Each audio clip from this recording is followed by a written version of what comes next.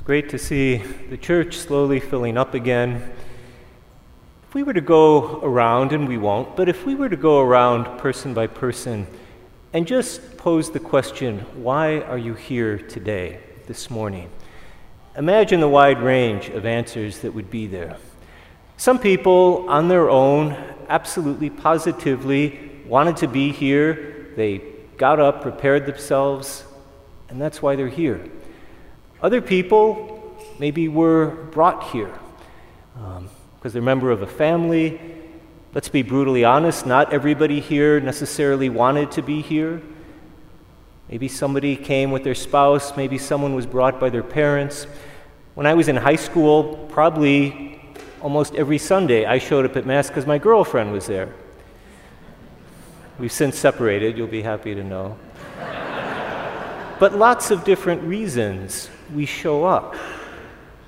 I'm mentioning that because certainly today we reflect on the coming of the Holy Spirit, but of course every Mass we are flooded, if you like, with the Spirit's grace.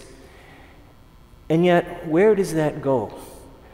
It's one thing to say when I'm here, when I'm in the church, when I'm receiving sacraments, when I see the flames over my head, I can think about it. Come, Holy Spirit, this is what we're doing. There's something recognizable and familiar in this space.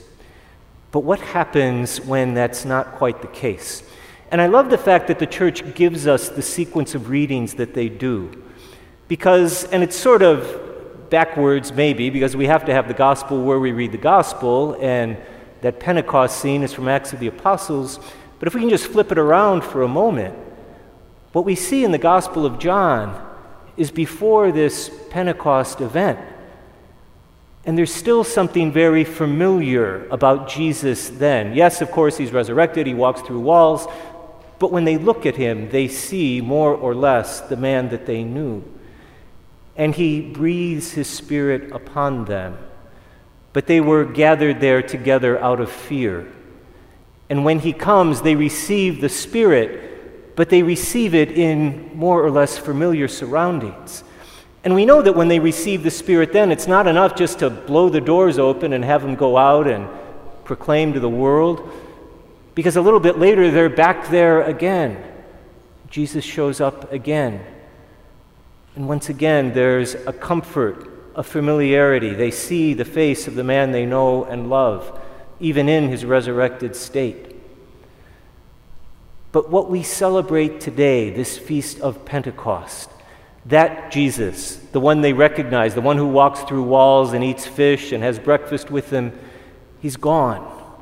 He's gone and he's not coming back.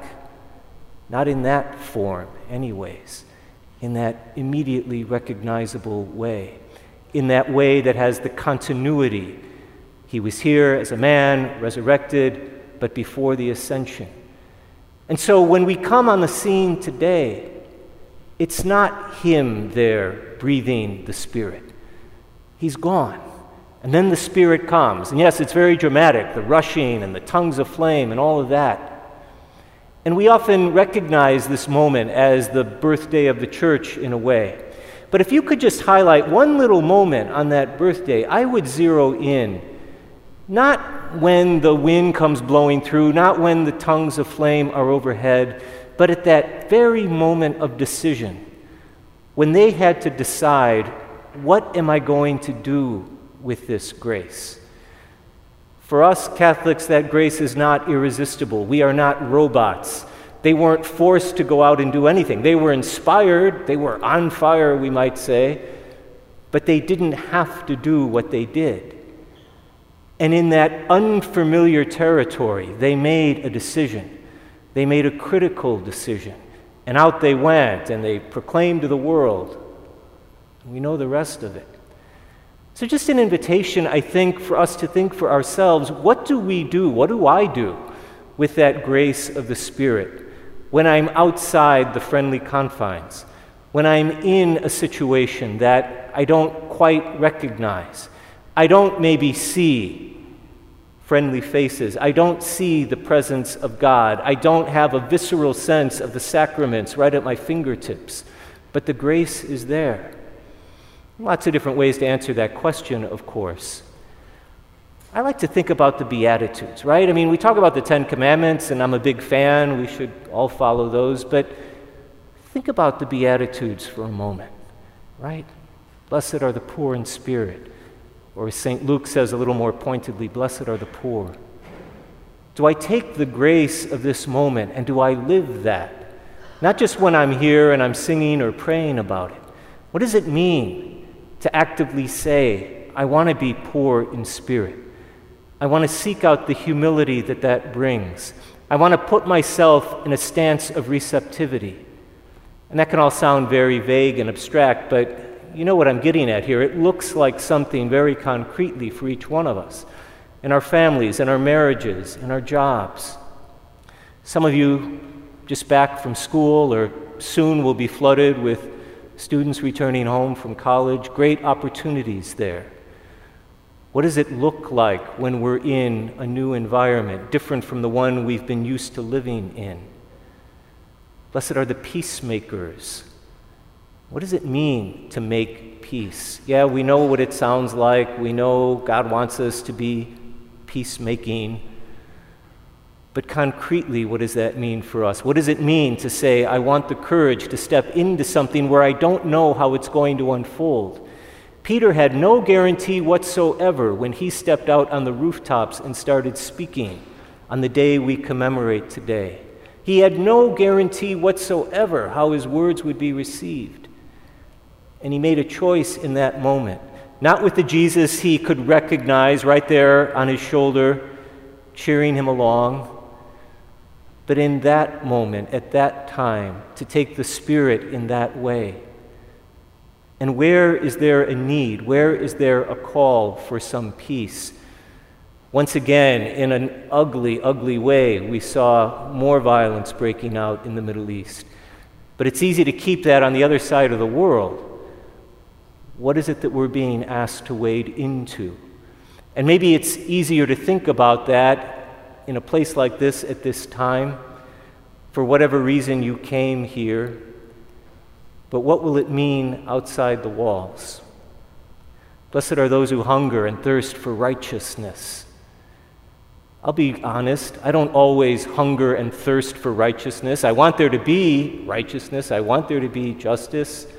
Somebody asks me, what do you prefer? I'd say that's what I prefer. But am I hungry for that? Do I thirst for that? Did I wake up this morning saying, this is what I want almost more than anything else? Because it's easy for me to hang out where seemingly there's not a terrible need for that. And could I go out on my own version of the rooftops where Peter was speaking and put myself face to face, eyeball to eyeball, in an environment where hungering and thirsting for a world like that was much more obvious? And where those places aren't necessarily the most obvious ones we might name. Maybe they're in the home we woke up in this morning. Maybe they're in the people we're with even right now. Maybe they're with ones we know we're going to see in a week or a month. So just an invitation, a little spiritual exercise maybe as we go forth from this Pentecost Sunday. As I'm always saying, not simply that we're watching a video from 2,000 years ago. Pentecost Day, at least in micro form for you or me, Pentecost Day for you or me will be the day, hopefully today, maybe tomorrow, certainly this week, when we make a decision in unfamiliar territory and say, I don't know exactly how this will unfold. I'm not amongst the friends who would necessarily support this decision. But I've got to go out because I've been listening to that little prick of conscience in the back of my mind. I've been feeling that nudge in my heart, and I simply can't sit back anymore. Every one of us in this room would have an answer, an honest answer to the question, why are you here in this place on this morning? But maybe in some ways an equally, if not even more important question to answer is, and what will the fact that you're here today mean for us tomorrow?